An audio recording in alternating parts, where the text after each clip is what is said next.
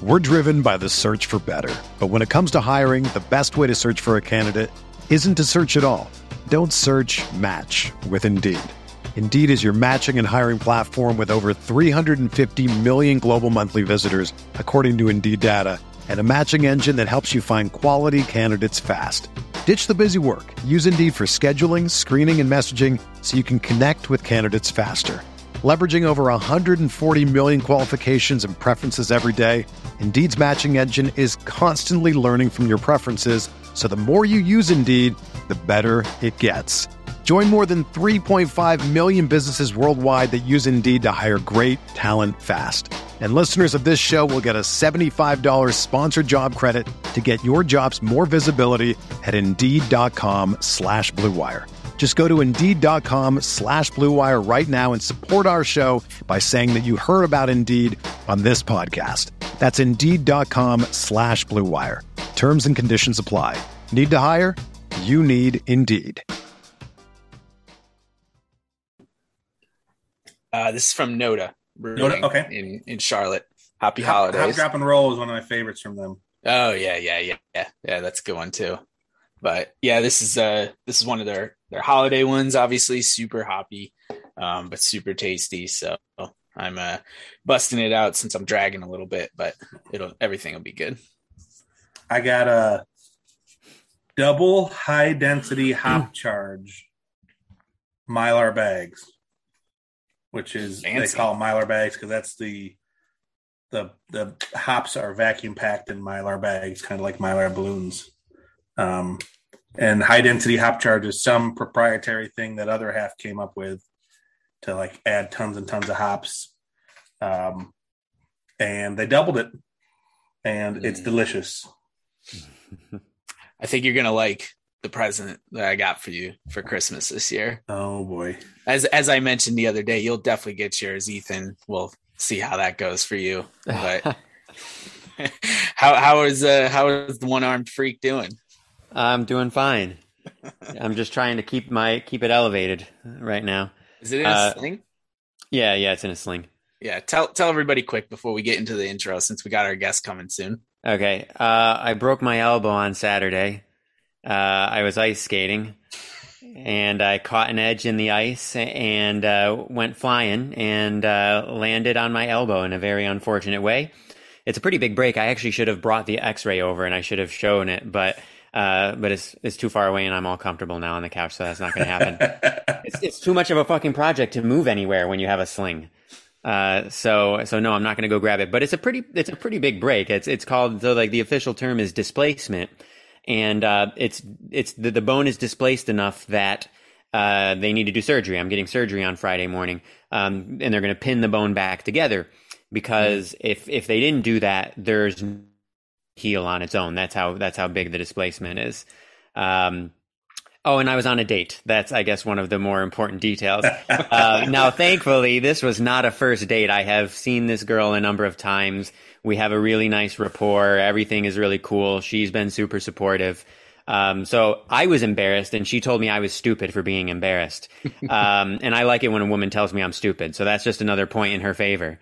So that's basically the story. I'm getting surgery Friday morning, and because of that, I'm drinking water tonight. I'm not allowed to have alcohol until then. So, oh wow, yeah, surgery is a huge pain in the ass. I had the pre-op preparation appointment today with a nurse practitioner. Oh no! Oh no!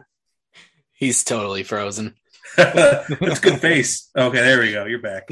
I froze. Yeah, you froze. I closed the internet. This is the computer is the same way it always fucking is.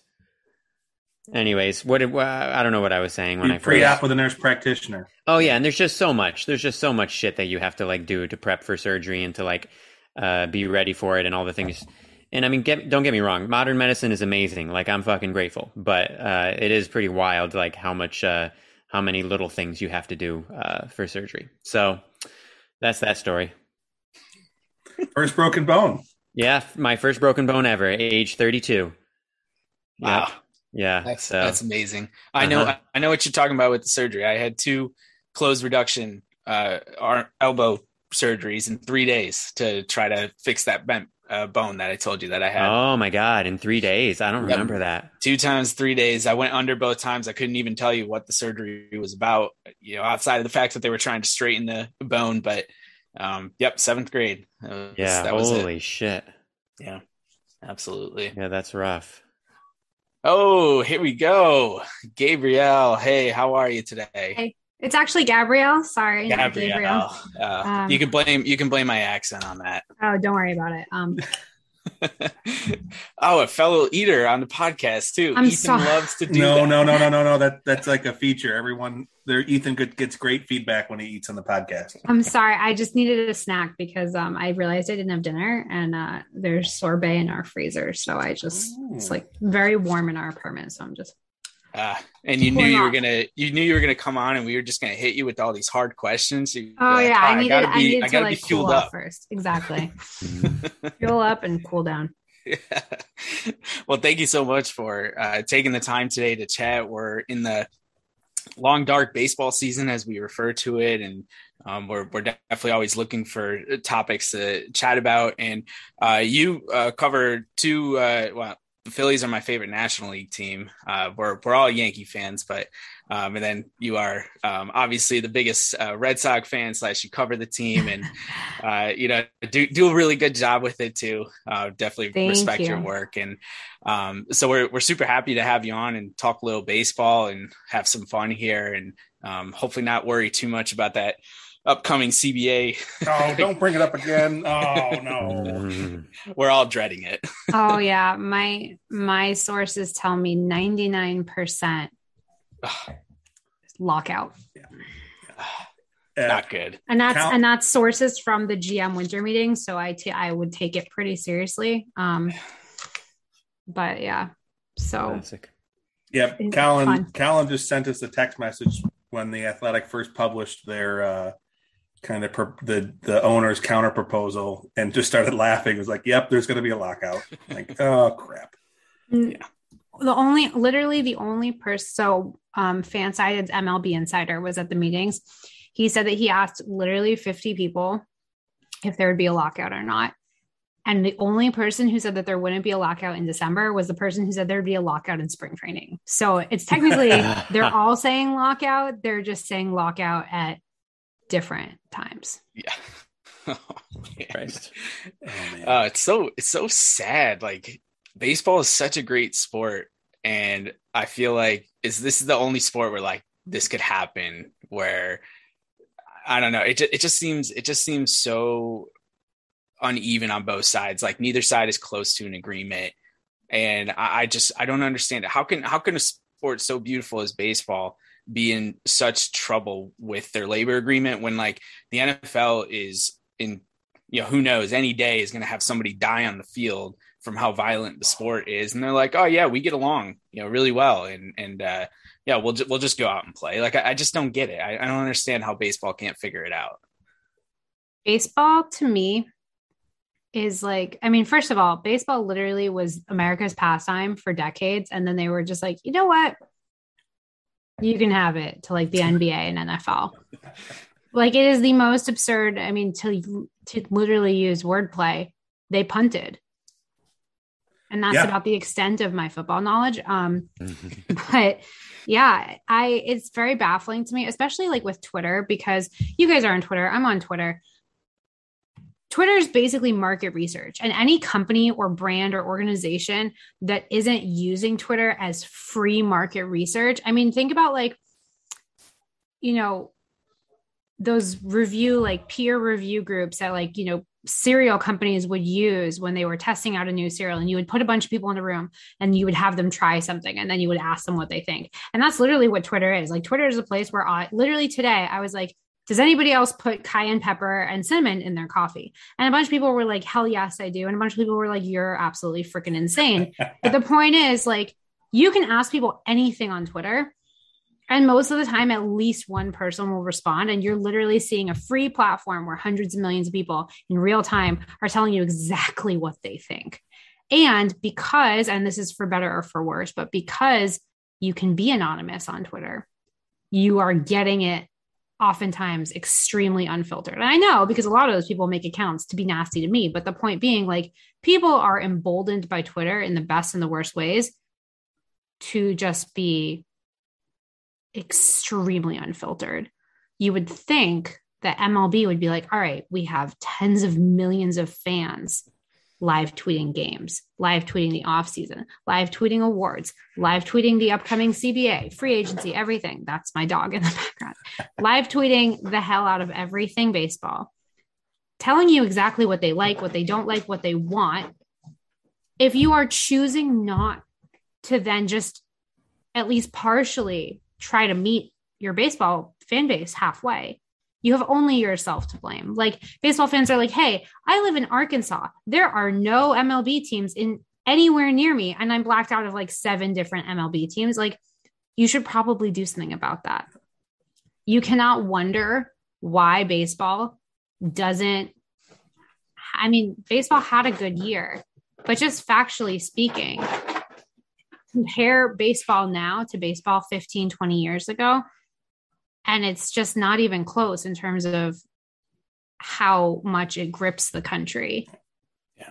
And, you know, the numbers of, you know, like, here's a perfect example, a very weird example, but sticks with me all the time.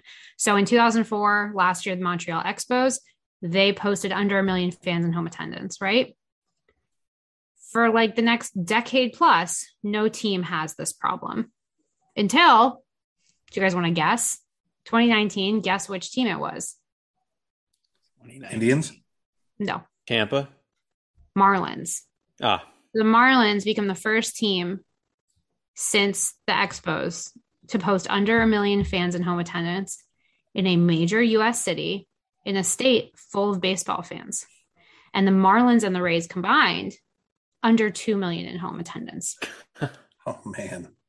I covered the Red Sox AAA team this year, and they regularly outdid the Tampa Bay Rays in home attendance at their minor league ballpark that has a capacity of less than 10,000 people.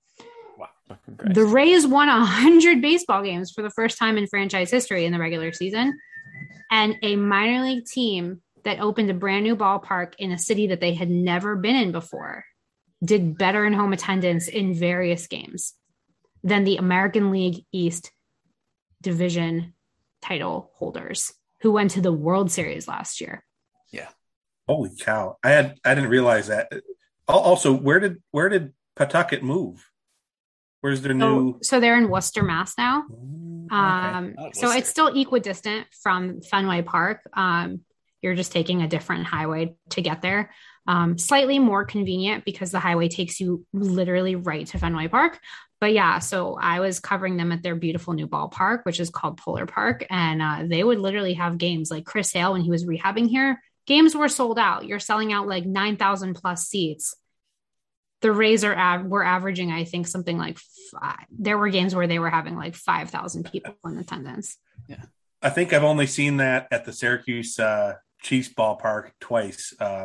Once when, I guess 3 times, when Strasburg and Harper were coming up through the Nat system were the only times they sold out, or way back in the day when Deion Sanders was coming up. Say Deion. Yeah. They would sell out the stadium. I mean, even at the leaked rumor that Deion was going to be playing for the AAA affiliate, they sold out one night. But that's it. That's amazing. I didn't realize it was that passionate outside of Boston. That's nuts. Yeah, well, I mean, I think part of it is that the Red Sox Fenway is such an expensive experience that for a lot of people, you know, if you can go 40 minutes down the road to a beautiful brand new ballpark where you can go for like $15, $20, it's a very appealing alternative. Also, minor league baseball is just such a more intimate, like kind of like, in my opinion, what baseball should feel like setting of like, it's just small and friendly and like much less elitist. Like, for example, the way that they constructed Polar Park is the DCU level, which is kind of like the club level where the fancier, like the balcony seats are. Cause it's only two floors. There's like the ground concourse, you know, with like 30 rows of seats. And then there's like the upper deck. That level is where like the executive suites are, and the fancy dining room and the press box and everything. But if you have if you are a ticket holder of any seat on the second level of the ballpark, you can walk through the entire thing. And the reason that they designed it that way was because they wanted it to not be an elitist setting. And that's Janet Marie Smith, who also helped with the redesign of Fenway Park, Dodger Stadium, Oriole Park at Camden Yards. Like, she's had her hands in some of the most beautiful ballparks in the game. And she was one of the consultants who was helping with the design of this gorgeous ballpark that, like, Pedro Martinez literally said when he came for opening day, this is, aside from the capacity, of course, this is a major league caliber ballpark. It's absolutely beautiful. Sorry. I'm like, awesome. I loved it there. It was great. They had fireworks every Friday night after home games. It's awesome. But yeah, I mean, I think you have both. It's a good thing for the minor league teams. Most of them aren't doing that, but it's a good thing for a minor league team like the Woo Sox. It's bad when, like, one of the teams, I know the Rays are a big market team, but it's bad when a small market team, but it's bad when one of the best teams in terms of play is doing worse than a minor league team. Like, that's just is very unbalanced. It shouldn't be happening. I mean, I could throw this question to any of us on here. Like, what's the disconnect then? Because, like, okay, I can think of one thing. The stadium, isn't as appealing in Tampa, but outside of that, I can't imagine tickets for Rays games are, like you said, as expensive as they are. Do you want the inside scoop? Okay, yes. So my dad's best friend is from the East Coast. He's a lifelong Red Sox fan, but he has lived in St. Pete where what's it called? The Trop. Mm-hmm. He's lived in St. Pete for like decades. So he's also a Rays fan now, which is very conflicting for him during things like the ALDS and stuff. But I've known this guy my whole life. His name is literally Ray. He is Ray the Rays fan. It's perfect. He is a Rays season ticket holder. I would love for you to guess, because you guys are Yankees fans. So your ballpark's one of the most expensive in baseball. My ballpark's one of the most expensive in baseball. I would love it if you would guess, each of you, how much Ray pays. He sits on the first baseline behind home plate. How much do you think he pays per seat per game to be a season ticket holder in some of the best seats? I mean, best seats at the Trop, but some of the best seats like factually of where you would be at any ballpark. How much do you think he pays per seat per game? Because of your buildup, I'm going to go at what I hope isn't embarrassingly low and say like $6. A little bit higher than that. Okay. I was going to say. Oh, Ethan froze. Colin, go ahead. Yeah, he froze. I was going to go with 17, but now bump it up to 47. Oh God, no! You were closer the first time.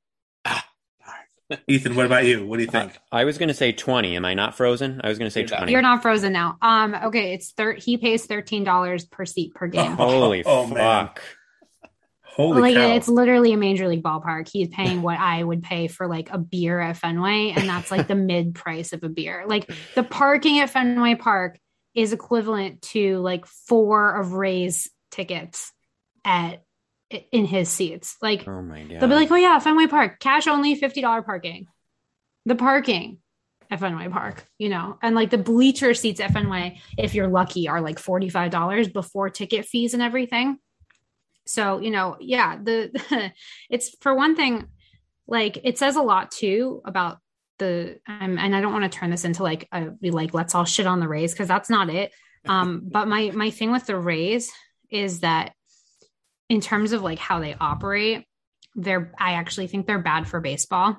And I don't mean that in like an insulting way. Like, I don't like them. I have a lot of respect for their on-field play, but the way that organization runs is bad for baseball, because they make other teams think that they can replicate what they're doing, but they're actually the exception to the rule.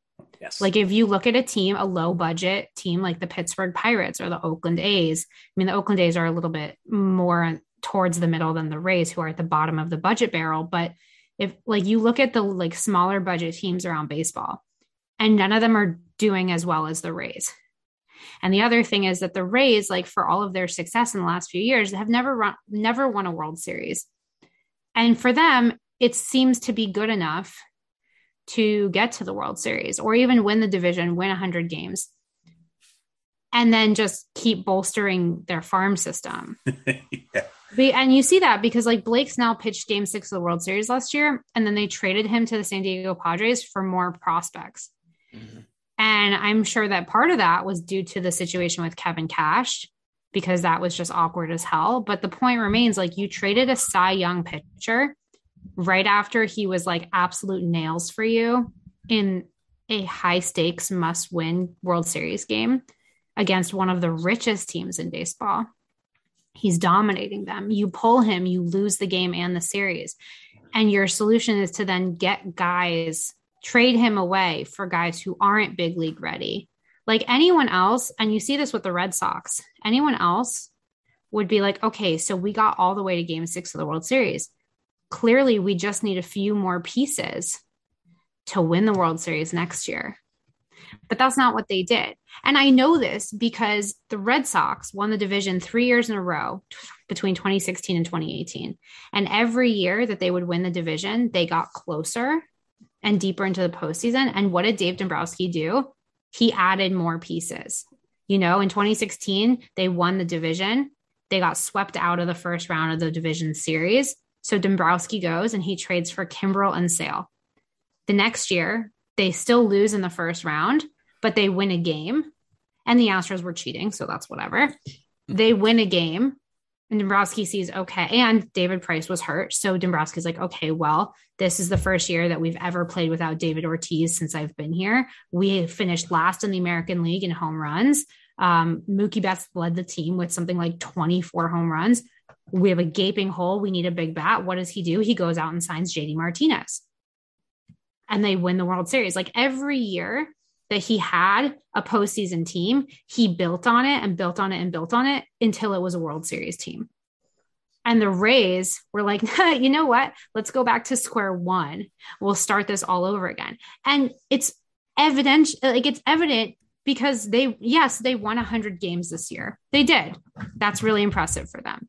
But they got booted out of the postseason in the first round against a team that was projected to win 79 games, finish fourth in the division, and go absolutely nowhere.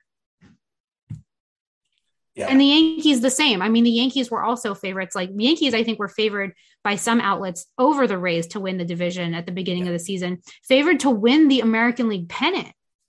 Red Sox boot them out in the first game. And I don't think the Yankees were in first place in like by themselves, maybe for like one or 2 days, 1 day. Okay. Yeah, right. It was hardly any time. Yeah. They weren't even like the Red Sox were in first place for 85 days this year. Well, yeah, this year it kept being, you saw them get out to the hot start and it was like, oh man, they're just hot now. And then like it's June and it's like, oh, they're still there. They were in first place until like mid-July. Yeah. It's like, and holy cow. They're real. You know, with the American League Manager of the Year thing, which obviously like awards or whatever, but at the same time, like some of the awards this year were absolute bullshit. Like, I'm sorry, Alex Cora I'm not saying he should have won. I think Scott Service should have won, but Alex Cora getting like so few votes for Manager of the Year, like there's definitely some of it being stigma from the cheating. Yeah. And I understand that, but at the same time, like if a guy owns his crap, serves his punishment, and then gets rehired, like you factually, and you know MLB is keeping an eagle eye on him because they already don't trust him and they don't trust the Red Sox, and that's fair.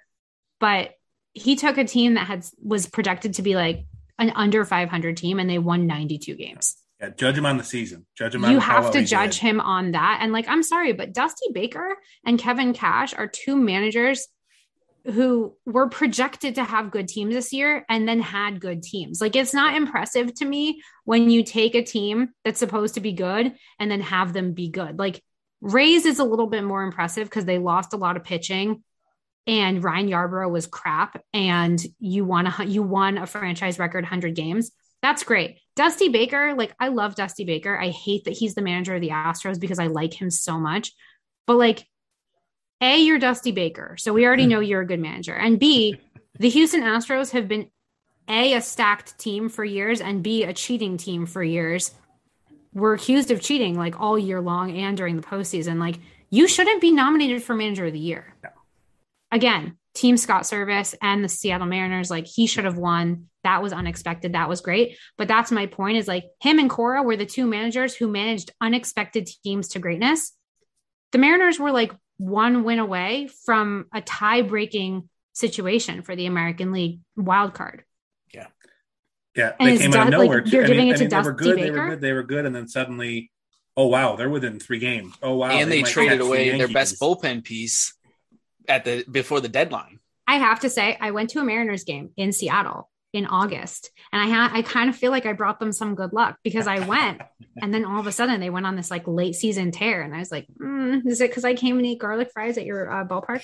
But no, I mean, I also like when unexpected teams do well. Like I was really happy when the Atlanta Braves, I mean, the Braves have been good for a really long time, but they've never been able to get past teams like the Dodgers, because the Dodgers just have so much of literally everything, because they're so, I'm like, when are you going to hit the luxury tax threshold? Like you've been spending for years. Like when are you going to freak out?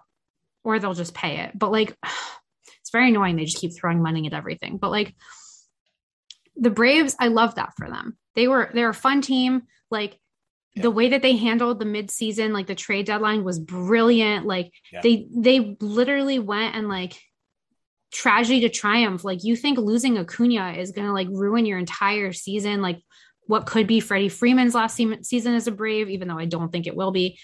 Like, and instead you go and you're like, we're going to win the whole fucking thing. I love that. That's what baseball is supposed to be about. Not like every year it's the Dodgers, Yankees, Red Sox, and Astros. Like it's boring, factually speaking. I'm bored. Aren't you guys? I mean, Yankees, not so much over the last 15 years, but in the history of baseball, aren't you bored?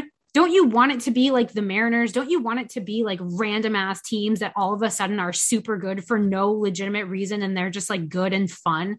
Like the Washington Nationals in 2019. That was awesome. Yeah. Because like no one went into that season being like, the Washington Nationals are going to upset everyone this year and win their first World Series ever. Like there are 6 teams that still have never won a World Series. Yeah. And it's like, okay, well, I want to see that. Yep.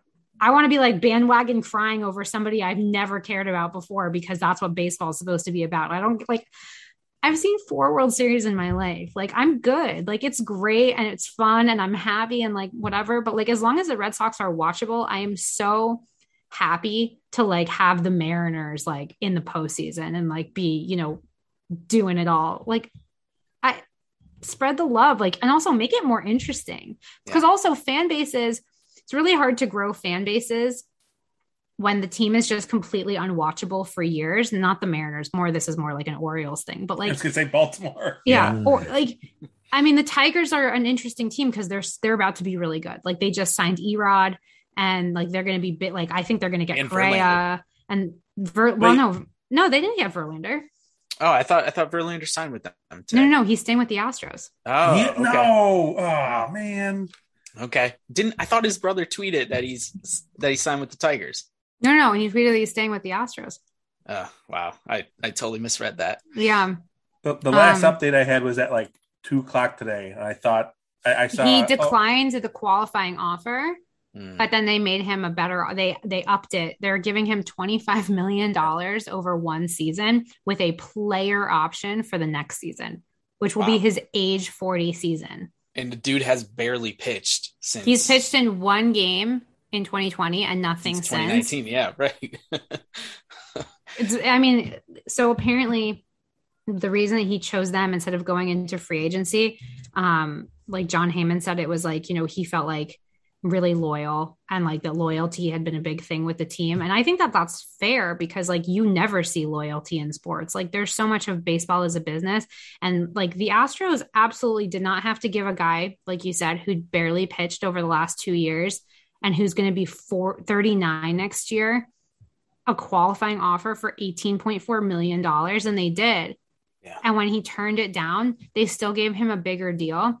And I literally wrote this for Fansided today. I was like, look, he rewarded loyalty with loyalty. Yeah. And that's honestly kind of nice. You know, I hate the Astros, but like, I respect that they didn't like kind of put an older pitcher out to pasture, because we all know, like, there are plenty of teams that would be like, well, yeah, he won 2 Cy Youngs, but he's coming back from Tommy John. He's going to be 39 years old. Like, there's no guarantees. Like, we'll just let him hit free agency and, we'll see what happens. I mean, not the Tigers, the Dodgers, and this is a little bit different, but like the Dodgers did not give Kershaw a qualifying offer. And they said that part of that was because, and Kershaw's only 33 or 34. Yeah. They said that Kershaw, they didn't want to put that time like pressure on him, but they kind of made it sound like he's considering retiring. Yeah. And that's kind of wild to me because it's Clayton Kershaw. And it's like when David Ortiz was getting older and he was kind of thinking about retiring, he went to like the Red Sox ownership group and he said, I think 2016 and every year he said this in his book. He was like, look, every time I was a free agent, I took less money because I wanted to stay with the Red Sox. I always had to fight them for money. I watched them give people like Pablo Sandoval, Carl Crawford, Adrian Gonzalez, like all of those guys. The AAV on all of their contracts was higher than anything Ortiz ever made in a single season by far. And they gave Crawford and Gonzalez 7-year deals or like 6-7-year deals for like $140 something million each in the same year. And David Ortiz, who literally won 3 World Series for them, they'd be like, yeah, we'll give you like 1 year for $16 million. And that was after he was like fighting them for it. And like, it's disrespectful, first of all, like I'm not happy about it. But when he told them he was thinking about retiring, it was only then that they were like, we will give you whatever you want to retire as a Boston Red Sox. Yeah. And if the Dodgers aren't doing that with Kershaw, it's like the loyalty thing. Like, I can't believe I'm going to say this, but I will have more respect for the Astros than the Dodgers because like Verlander didn't even spend his entire career he came to them in 2017 at the last minute at the deadline, like literally minutes before the deadline. Yeah. The non-waiver deadline. Yeah. Oh, that's right. It wasn't even the trade deadline. No, it wasn't. It was like literally down to like, I think 2 minutes he said in his like, quotes about it. But like Kershaw's been with you since you drafted him. You're going to let that guy retire in somebody else's uniform. That's like Tom Brady levels of bullshit. Like that's worse to me, honestly, because, Brady like wanted to leave. Like, I don't think Kershaw wants to leave. Yeah. And so, that's like a very interesting thing. I don't remember how we got on this topic. Well, they floated Texas, right? Texas was one of the places they said Kershaw could land. Right. Well, they're also saying like Corey Seager could land there because Tim Hires is their new hitting coach. And he was the Red Sox hitting coach for a long time. And he worked with Seager for a while in LA. So I think that there's definitely like at least one Dodger ends up in Texas. That's my hot take for this offseason. I think Chris Taylor is going to go to the Phillies. He plays so many positions that like, that's the kind like, look, they have like nothing going for them right now. They have they have Harper obviously, but I'm saying like in terms of like defense, like Rhys Hoskins got hurt at the end of last year. Alec Baum was terrible. They got rid of Herrera and McCutchen. So they have Harper in the outfield and then like some prospects who are fine, but like have almost no experience. Didi Gregorius is terrible. You guys know that. Which hurts me because I always really even when Didi was a Yankee, I always really liked Didi. And now he's like, well, I think the vaccine broke my elbow. It's like, that's not how vaccines work. But, I pulled up the stats for the year and I was like, oh wait, he was really bad. I'm like, you got the vaccine this year and you've been statistically one of the worst defenders for like 5 years. So explain how that works. Like is this like a place on the IL retroactive to 2016? Like your body knew that one day there'd be a pandemic? Because if so, we should ask you what's going to happen next year for the World Series. If you're like out here, your body's out here predicting the future. But the point being, like having a versatile guy like that, like they had Brad Miller this year, but Miller's older and like, they're not going to bring him back. You can upgrade with Chris Taylor. He's played like pretty much every infield and outfield position. I really want them to sign Starling Marte, but like he's literally like the only legit center fielder on the free agent market. So like 12 teams at least are going to want Starling Marte. I think they would go for Schwarber, but yeah, I don't know what the Dodgers are going to do. The other thing is the Dodgers, like half their starting rotation is a question mark. Yeah. So they're going to have they have a lot of money that they're going to have to spend this year, but they also are already spending a lot of money. And that's interesting to think about. I mean, do you think the consensus I've read is that they're going to just park a dump truck full of money on Max Scherzer's front yard and say, we need you back? Yeah. Well, the thing that's weird is like they have Trey Turner, but they still gave Corey Seager a qualifying offer. And I think the mental math there was like, because if somebody else, if he declines it, they get a compensatory pick. Mm-hmm. So I think it's kind of like the Craig Kimbrell situation. Obviously that's picking up an option, so it's a little bit different, but I think the White Sox were like, well, this trade was an absolute disaster, but if we pick up his option and then trade him, at least we get something for it, as opposed to like, we just gave a bunch of prospects across town to the Cubs. And then like, I mean, to be fair, they have only themselves to blame for Kimbrell being terrible, because you took a closer and we're like, you know what, instead we're going to have you be a setup man because we already have a closer. Like, why did they think that would work? Yeah. His ERA like quadrupled, but like, that's not his fault. He's a closer and you put him in the 8th inning. Like, the whole point of baseball is like, if you play to individual strengths, you achieve collective success. Yeah. It's So really unless not that complicated. Unless you have that conversation, wasn't it Soriano set up for Rivera toward the end of Rivera's career? And they asked him before they signed him, they were like, are you cool with setting up?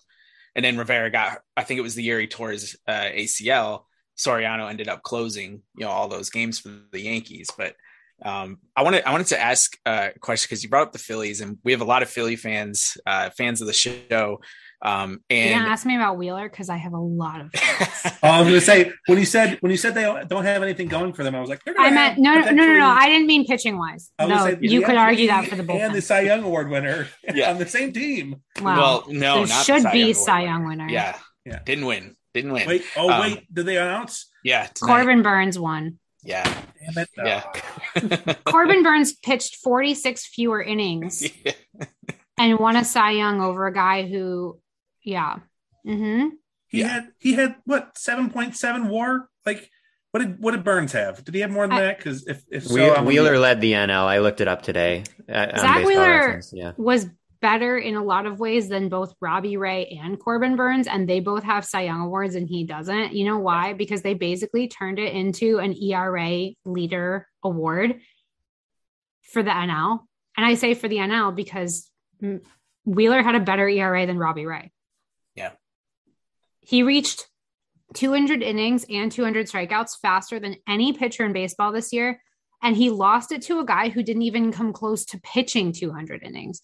And if Ray hadn't edged him on like in his last start of the season, Wheeler would have been the strikeout leader for all of MLB. But instead he lost it by one strikeout, literally one strikeout.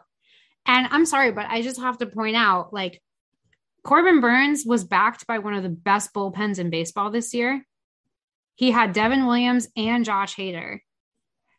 And Zach Wheeler had a bullpen that tied the MLB all-time single season record for blown saves. And obviously the Cy Young is won by the pitcher themselves, but there is something to be said for the fact that Zach Wheeler led in complete games and shutouts. I'd say, yep. Because he had to. Yeah, there's something psychological with that too. He also led in innings pitched because he had to. Like Joe Girardi was like, well, shit.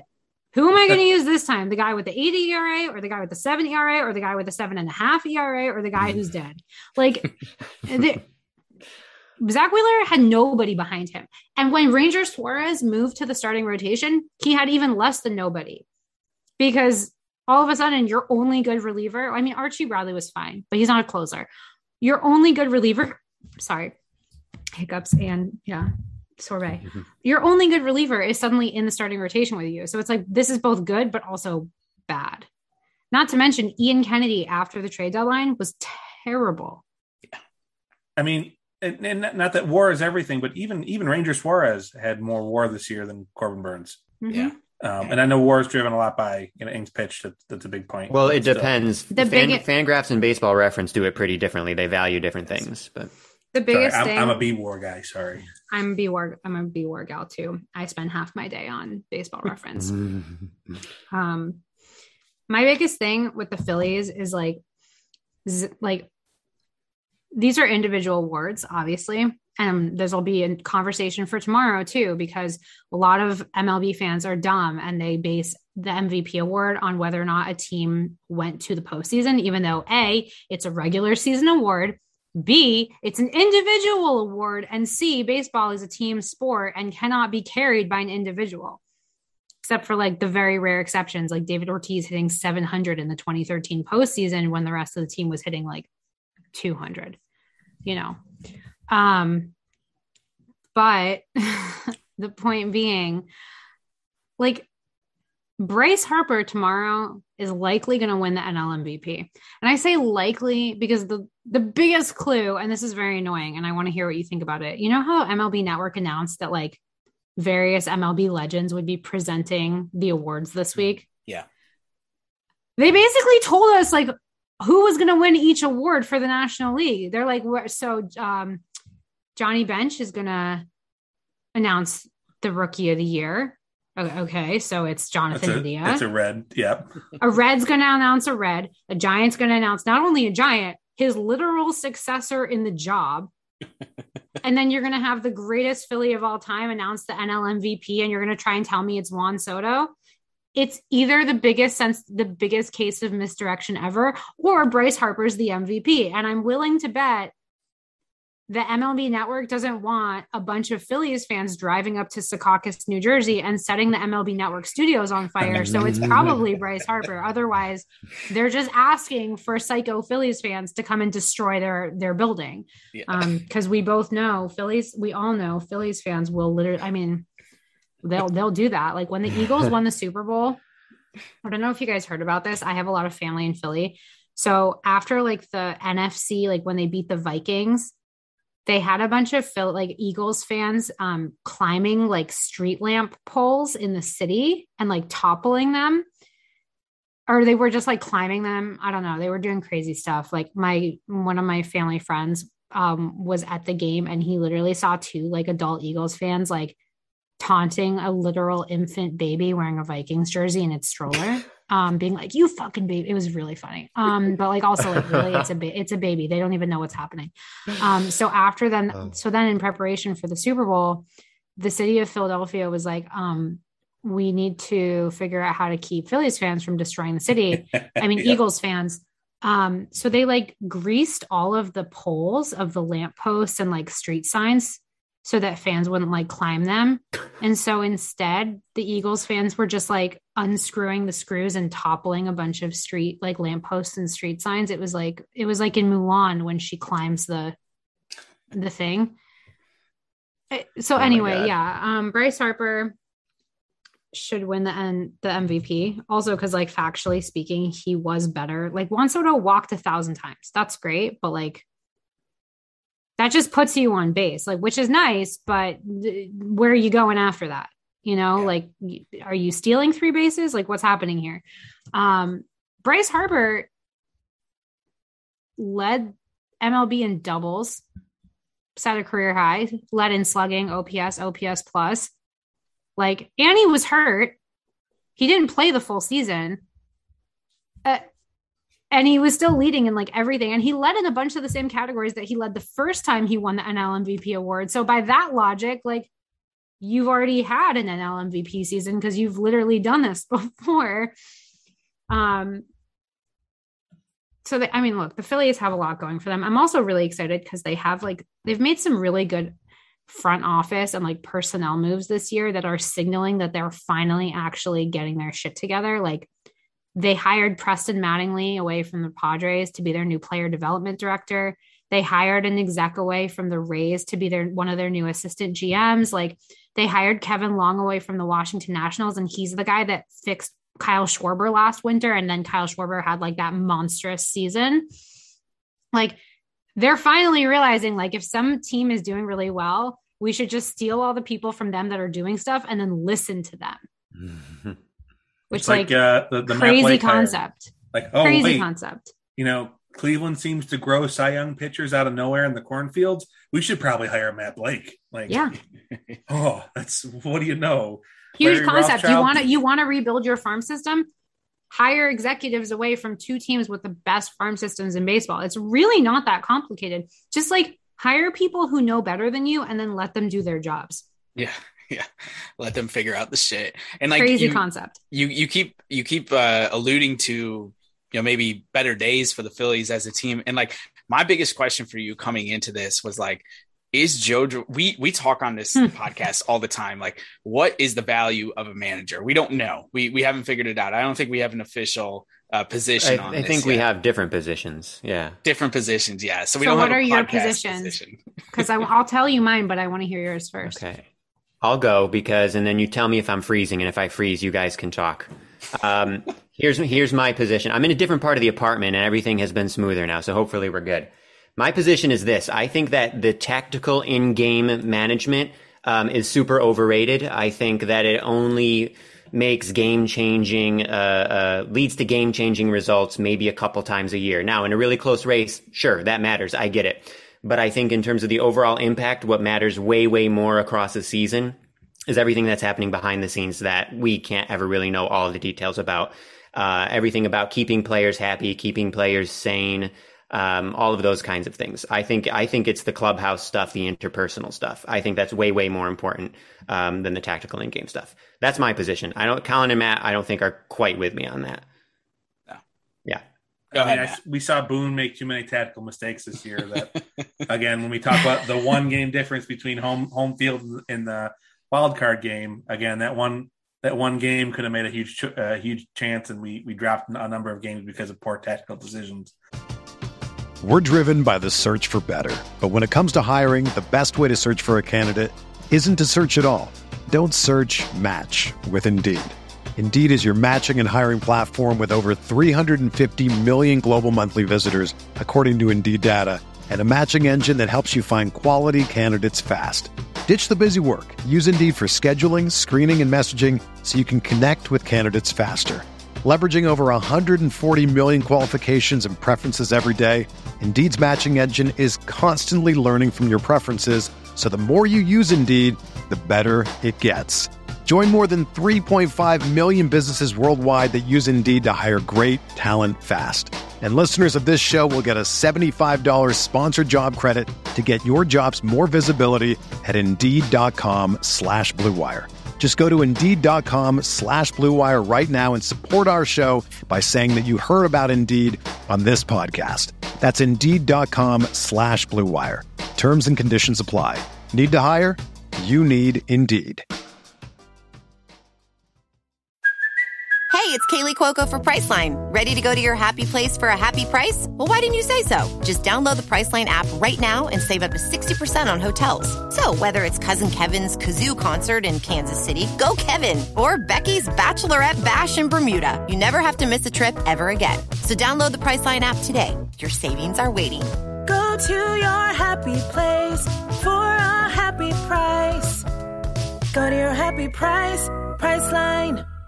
But I also think we dropped way more games because everybody sucked. Well, yeah. I mean, but culture and accountability are important. And like you guys have heard me rant, I hate hearing him just sit up there and say like, well, he didn't have his stuff today. Well, no, just say he sucked today. And I'm going to go back to the Orioles game that you and I watched, Ethan, that the Yankees threw away from two clearly poor pass balls like that Gary should have had. They're just really, really bad pass balls. And we lost to the Orioles because of it. And it's like Boone still trots out there and says, well, he just didn't have a good night. Well, no, bench him. Like, make a point there. But anyway, sorry, that's my opinion. Well, and as I said on an earlier podcast, I believe the Yankees were lying when they said that Aaron Boone would have been the hottest name on the market this offseason if they had let him go. And so my overall position is that the managers make more of an impact than – whether it's the same type of impact as it was 25, 30 years ago, obviously it's a little bit different. And however they're making an impact today, it's much more of an impact than maybe we want to say that like they're puppets and they're just listening to the analytical department and everything. Because I think like someone like Bob Melvin is a really classic example of someone who commands a room, is very good strategically, can execute that way, and was so highly coveted that he got poached from a position where, as we talked about when it happened, guys, he seemed pretty happy in Oakland. Like there was nothing. I mean, San Diego's nice. Like, don't get me wrong, but like if there were more Bob Melvins in the world, I think all of us would be like, yeah, managers matter. But I don't know that managers are like where I see Aaron Boone struggle sometimes is not just with the tactical stuff, but I almost wonder if he just like has trouble pushing back, like with the analytical department sometimes with the Yankees and saying like, I have a feel for what's going on right now. Like I'm out there with these guys. I'm listening to what they're talking about. I hear what they say about their bodies, what they say about the matchups and everything. Like, let me make, like, I feel like Alex Cora, on the flip side is really good at that.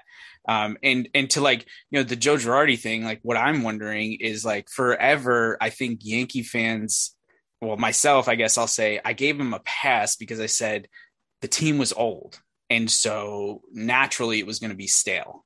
The only year it wasn't old was 2009.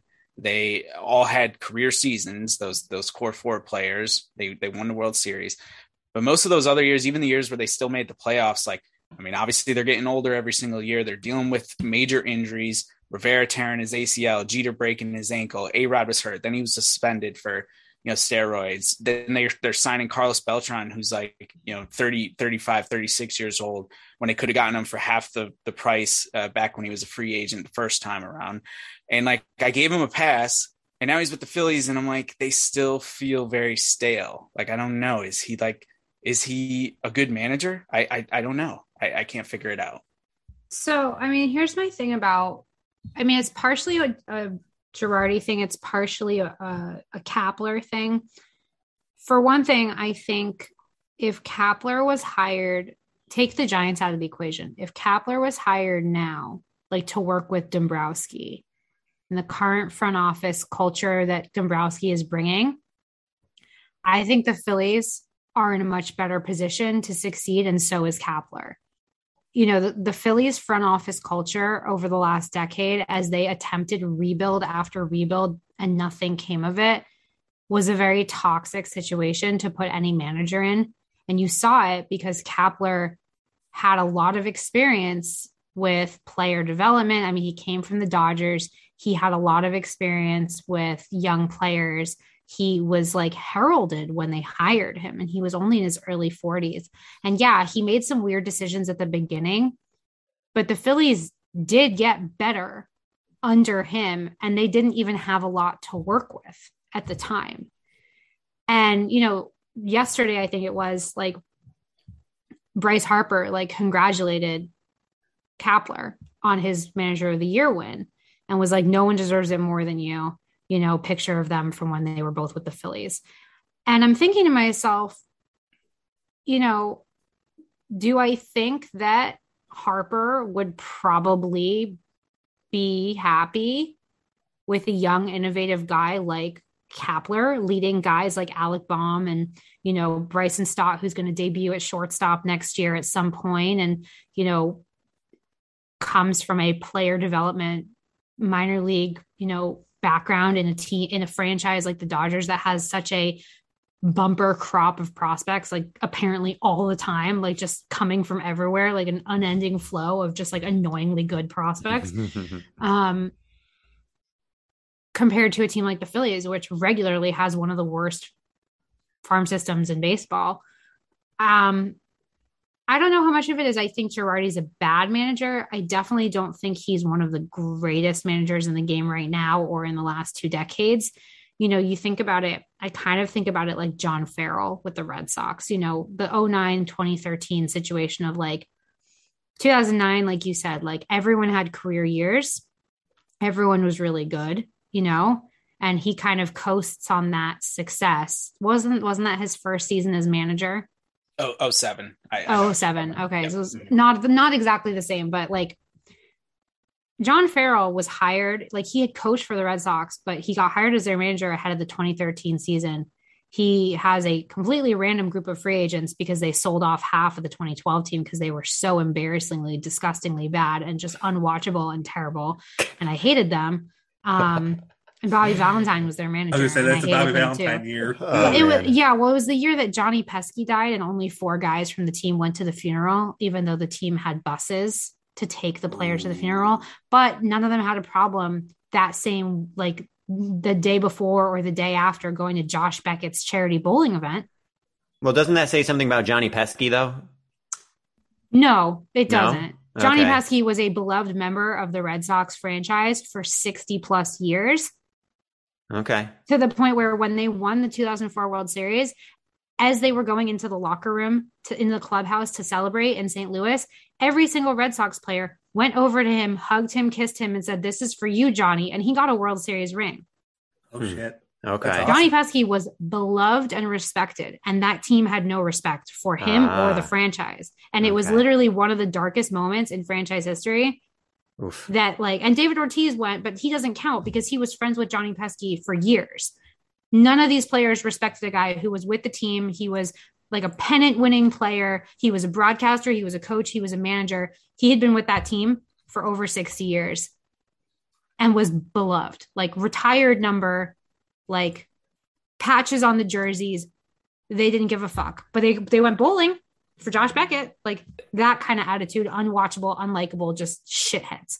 Mhm. Anyway, sorry, it will literally bother me forever. Because like you literally just could have gone. You could have just shown the fuck up. Like it's really not that difficult. The team brought buses to the ballpark for you to go, and you didn't go. And it's a 2-hour commitment, right? Like To a guy who committed 60 plus years of his life.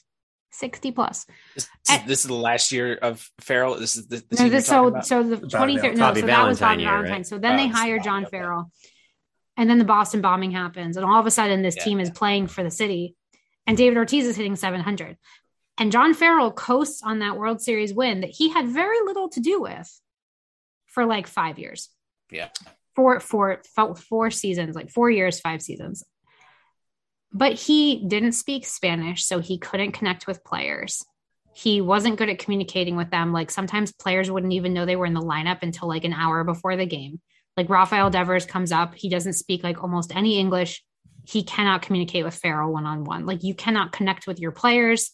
You don't seem to want to connect with your players. Like there was a very funny but very accurate description of Farrell in the 2013 World Series movie, which was that he looked like a guy who walked off the cast of Mad Men to like run Duck Dynasty, because that was the beard year. So anyway, in terms of managers, you know, I think my biggest thing with managers is it's kind of like self-driving cars.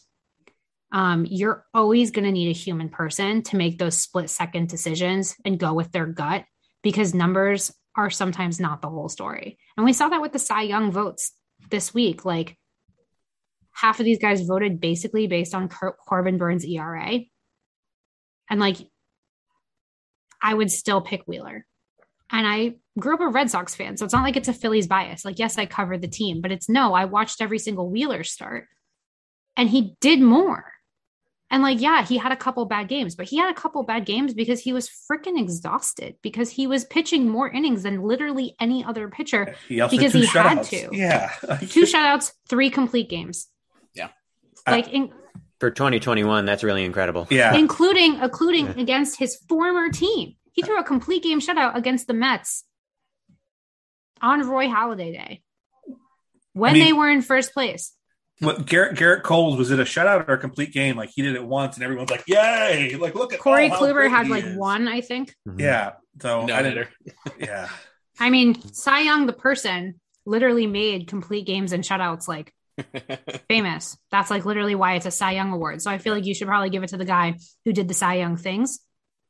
Maybe, but for Girardi, Kapler, all these guys, you know, Aaron Boone. My thing with Aaron Boone, for one thing, is he had 0 managerial or coaching experience when he was hired, to the point where I was like, did they literally just hire this guy because he hit a walk-off home run one time against the Red Sox, like Against Tim Wakefield, like 16 years ago? Him. Like, I mean, now it's like 18 years. Holy crap, it's like 18 years ago. But, you know, when they hired him, it was like 14 years since that had happened. And in that time, the Red Sox had won 3 World Series. So like, it's not even an own. You know, if they'd hired him to be a coach in 2005 or 2004, even, like if he retired immediately and then they just hired him to sit there and like make Red Sox players like uncomfortable, I'd be like, okay, this is like a pretty good burn for 2004. But like 3 World Series later, like we're not scared of Aaron Boone. So it's not even like a good reason to hire him. Like, what are you capitalizing on the nostalgia of the guy who then like got hurt playing pickup basketball. You then paid A-Rod an obscene amount of money, and you still only won one World Series. And he got like suspended an entire season for performance enhancing drugs. Like, all in all, kind of a series of unfortunate events for the Yankees, like when it's all said and done, especially because the reason that they were able to get rid of Boone is because of a clause that was named after a Red Sox pitcher who hurt himself going skiing in the late 60s. And so teams started putting a clause in their contracts named after this pitcher, basically saying players cannot do ridiculously dangerous things that would impact their ability to stay healthy for the season, even during the off season. So like, you cannot go dirt biking before spring training, because if you hurt yourself, you will violate your contract because you're doing something dangerous that could hurt you. That the Ioannis clause now? Yeah, now it's the Ioannis clause. Then it was the Jim Blonborn clause.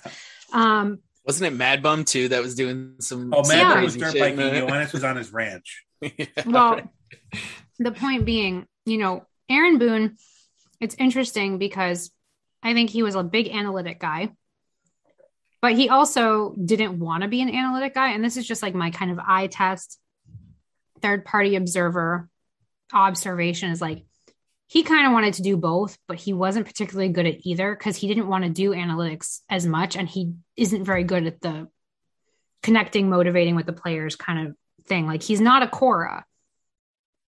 And he's not a Scott Service or a Bob Melvin or, a Bruce Bochy or a Brian Snitker. He's just not that kind of guy that players are like, I would freaking take 8,000 bullets for Brian Snitker, including shooting myself in the face. Like, he's just not. Well, and like all you need to see is Cora, the Cora E-Rod thing in the playoffs. Like, he stood on the edge of the dugout and publicly chastised him, said, "Hey, don't do that. We don't do that." Yeah. And then it was over. Boone is like fucking fighting umpires, being like, my guys are savages in these boxes. It's like, no, they're not. It's like a frat guy going up to like a girl and being like, this is a good dude. But like, it's not a good dude.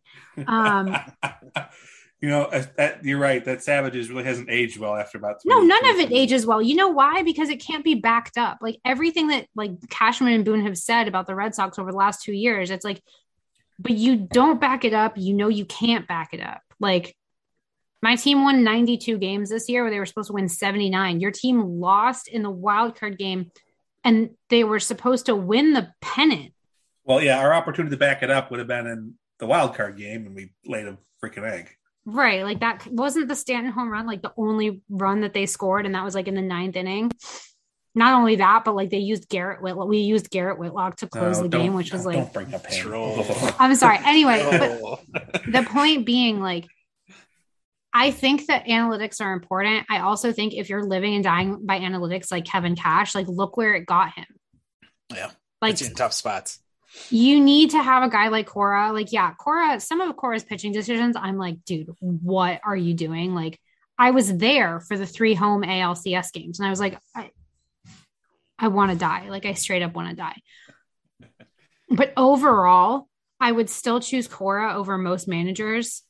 Yeah. From a field standpoint, like cheating situation aside, because that like destroyed me. But like in terms of being able to connect with your players and make a lot of crafty decisions, like they went from last place last year to 6 ALCS games. Like they were 1 win, 2 wins away from going to the World Series. Yeah.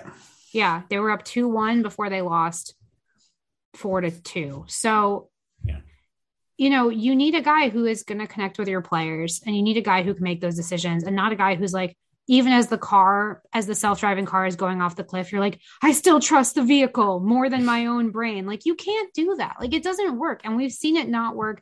And the thing that weirds me out about the Yankees giving Boone the extension is that they fired all of his coaches and now they're replacing them with the coaches that they want. So it's kind of like Boone's trapped in like the ivory tower kind of situation of like, even his, like, if you go by like a royal standpoint, it's kind of like the Romanovs like being prisoners in their own palace kind of situation. Like all of his coaches report to people above him and are supposed to be there to keep him in line. So he's like a puppet king. He's not actually in charge of anything. Like everyone there is supposed to undermine him and control him and keep him at bay. So it's like, why did you even give him the extension in the first place? Well, just hire somebody else. We've guessed sometimes before that might be what the front office wants. Exactly what they want. But then it's like, just hire someone exactly like that to begin with, because with Boone, you're still going to have that pushback. Like there's so much more headache. Like maybe you let his contract expire next year, because didn't he have one more year left and they just gave him an extension? No, it was, this was it. This was it. Yeah. Then I don't get it, because if you want guys who are just going to like be like, your yes men, like just hire one. You had the out. His contract was up. Like the Yankees guys, for Fansided, are really good friends of mine. And like when I asked them, I was like, I'm genuinely not trying to troll you. Like, what the hell is going on in the Bronx? Like, you all thought that he was done after this season. We thought not only is he not done, he has like a 3-year contract extension. Yeah. Why not just hire like any analytics, robot instead? If you want someone who's just going to do exactly what you tell them, and Boone clearly isn't that guy, instead of making a whole complicated setup where you have all of these coaches who are just supposed to like keep him in check, just hire someone you don't have to keep in check. It seems very logical. Like, I don't see how they win with him if it keeps going like this, because all you're doing, like, one of the things that Cora was really good at is building a coaching staff. Like Tim Hires, like the Red Sox offense was one of the best in baseball in like almost every offensive category because of Tim Hires. And that's a guy that Cora hired. Like, why there? You can't have a cohesive like coaching and managing staff if the coaching staff isn't actually the manager's staff. Yep. It's the front office's staff. It's the analytics department staff. Like, I don't get it. Yeah. It's crazy. This is like, I don't know. People who don't love baseball are probably like, what the hell are they all talking about? But like, this is why we love baseball, is because it's like so unperfect, but like at the same time, you can still find the romanticism in it and everything. And like, we've just talked baseball nonsense for like over an hour, and I could do it all night, like honestly, but we wouldn't love baseball so much if we couldn't complain about it. Like if baseball didn't have things that made us mad, I don't think that we would all enjoy it so much. Like half of it is bitching about it. Yeah.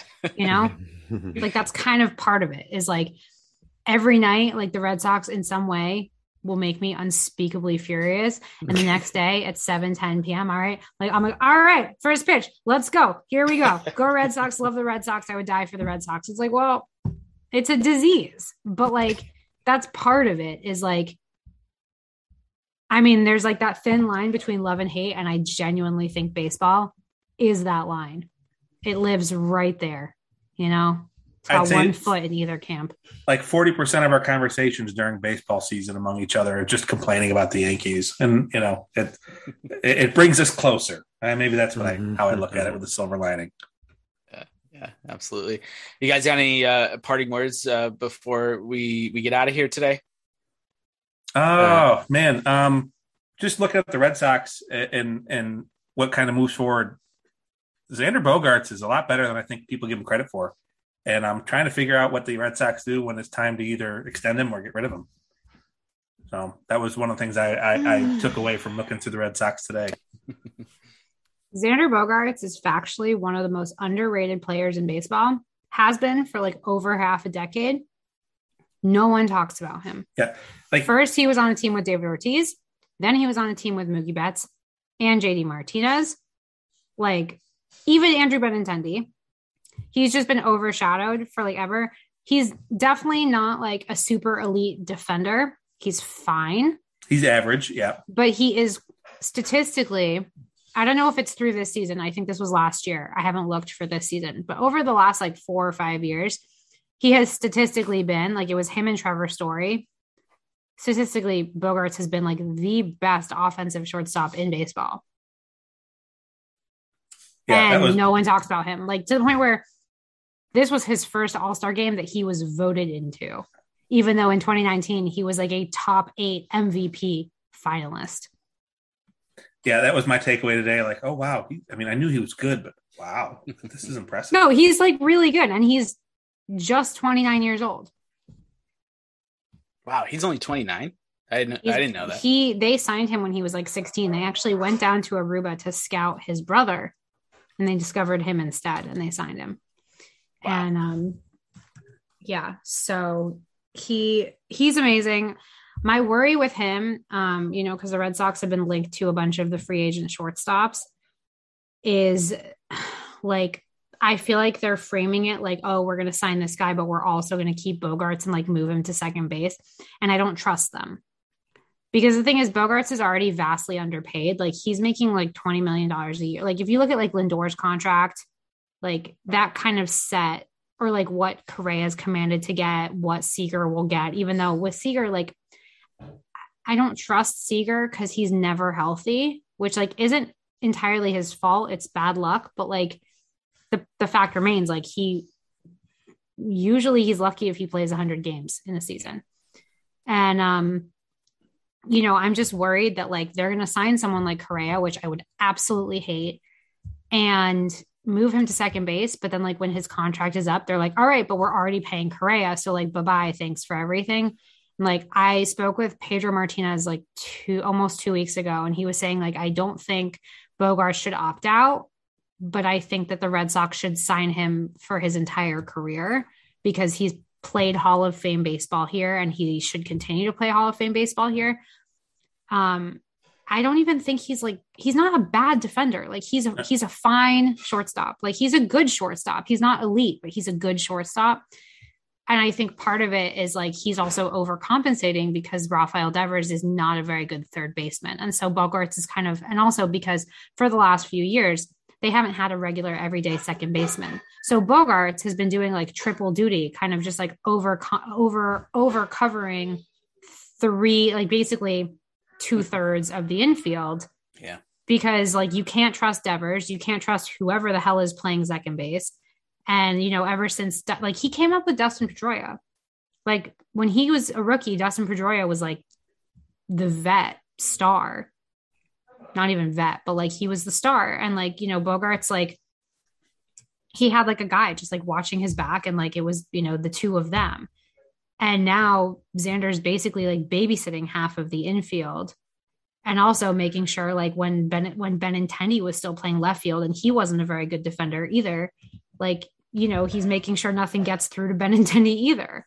And I think that if they this is why, like, I kind of, not like I was hoping JD would opt out, but like I had a plan. I was like, well, you make Devers or Schwarber your DH, or you set up a platoon situation, because for starters, I think they can totally live without Bobby Dahlbeck. Like, he's whatever. He strikes out too much for me, and he's not a good enough first baseman that it's like worth it. And their top prospect is Tristan Casas, who got promoted to AAA at the end of the season, and is probably going to debut this year. And what I figured is you either sign Schwarber and make him your DH, and you move Devers to you can kind of just like do what Cora did all season long. Like, he had Marwin Gonzalez the first 5 games of the season. Marwin Gonzalez started at a different position every single game for 5 games. He made history. You can have Devers DHing sometimes and sometimes playing third. You can have Kyle Schwarber DHing sometimes playing either first or the outfield. You can have either Dahlbeck or Casas sometimes playing first, third, or DH. And you just kind of keep throwing different confusing things at your opposing teams. And one of the reasons the Red Sox did so well this year is because they had so many unexpected lineups and so many unexpected defensive, setups that teams couldn't plan ahead, because they didn't. It was like box of chocolates. You never know what you're going to get. Literally. Like, Marwin Gonzalez started 5 games at the beginning of the season at different positions. And it's like, how do you strategize that? how do you know where to hit if you don't know that the guy's going to be here or here? Like, yeah, maybe he's a terrible second baseman, but he's a really good left fielder. Oh no, like there he is. Like you can't sneak anything by him, that kind of vibe. So I was kind of like, well, you can move Devers, you can get a better third baseman, and maybe Bogarts gets better by default because then he's not doing so much. But that's like a long-winded, it's a whole different thing. Yeah. All right. Well, Gabrielle, we've kept you very long tonight, and I mean, you see seriously. My dog eating the pea pad in the corner. Yeah. Oh, delicious. Yeah. Thankfully, it's a new one, so at least it's clean. We do get a lot of YouTube watchers, so I'm sure people will. I hope they enjoy me eating my mango passion fruit sorbet. It was delicious. Well, I just wanted to say thank you for taking the time. I mean, oh my God, of course, anytime. I'm sorry I spoke for so long. It was wonderful. No, you got that. Thank you so much. Like that's why we bring you on. People want to hear you. They don't want to hear us. Like that's why we bring people on. So, and I just want to say, anytime. Thank you for making a Romanovs reference while talking about baseball managers. That was my favorite. I saw you chuckle. I'm so fucking happy about that. That's amazing. So I majored in history in college, and when I was a kid, I was like really into just like really random things in history, and it was like ancient Egypt, the Romanovs, American Revolution, like World War II. I'm Jewish, so there was a lot of like Holocaust studying. But yeah, the Romanovs always fascinated me. I loved Anastasia, the movie, not like what happened to her, obviously. So yeah, that was like and also because someone recently had a thread where they ranked every Fabergé egg that the Romanovs commissioned, and I thought that was absolutely hilarious because their rankings were not serious at all. It was like, this one's boring and ugly. 0 out of 10. It's like these gorgeous, like, very expensive antique eggs that were commissioned for like tyrants. But yes, thank you. Amazing. I appreciate that you appreciated that. That's our schlub. If you were trying to figure out who the two jocks are. Yeah, I'm the schlub. The two jocks. Ethan's the okay, schlub. I'm both a schlub and a jock. So, yeah, I'm a nerd is what it is. Yeah. Anyway, thank you guys so much for having me. I'm happy to come back anytime if you want. Yeah, absolutely. Yeah, we got a long off season coming. Yeah. We have a really long off questions, season. so. It's going to shut down like real soon. I mean, it's November 17th. We have like 13 days until shit hits the fan. The countdown begins now. Yes. Yeah, absolutely. But I'll throw your social into the show notes. Everyone go check out her work. It is awesome. She throws a lot of shade at Yankee fans. So if you can't take it, don't. I really don't. It's not worth it. There's nothing mean to say. Everything I could say, you already say about yourselves anyway. Like, it's not fun to kick when you're down. It's fun to punch up. That's my thing. I prefer fun competition. If it's David and Goliath, it's not, or not David and Goliath, because that was fun. But if it's just like some giant dude beating up on like some weak dude, like it's not fun. Yeah. So. Yeah. All right. Thanks, Gabrielle. Thank you guys so much. Yeah, thank you. Bye. Bye. All right. What happened to Matt? I don't know where Matt went. Yeah. Well, that was fun. That was awesome. Yeah. Well, do we want to wait a minute to see if Matt comes back?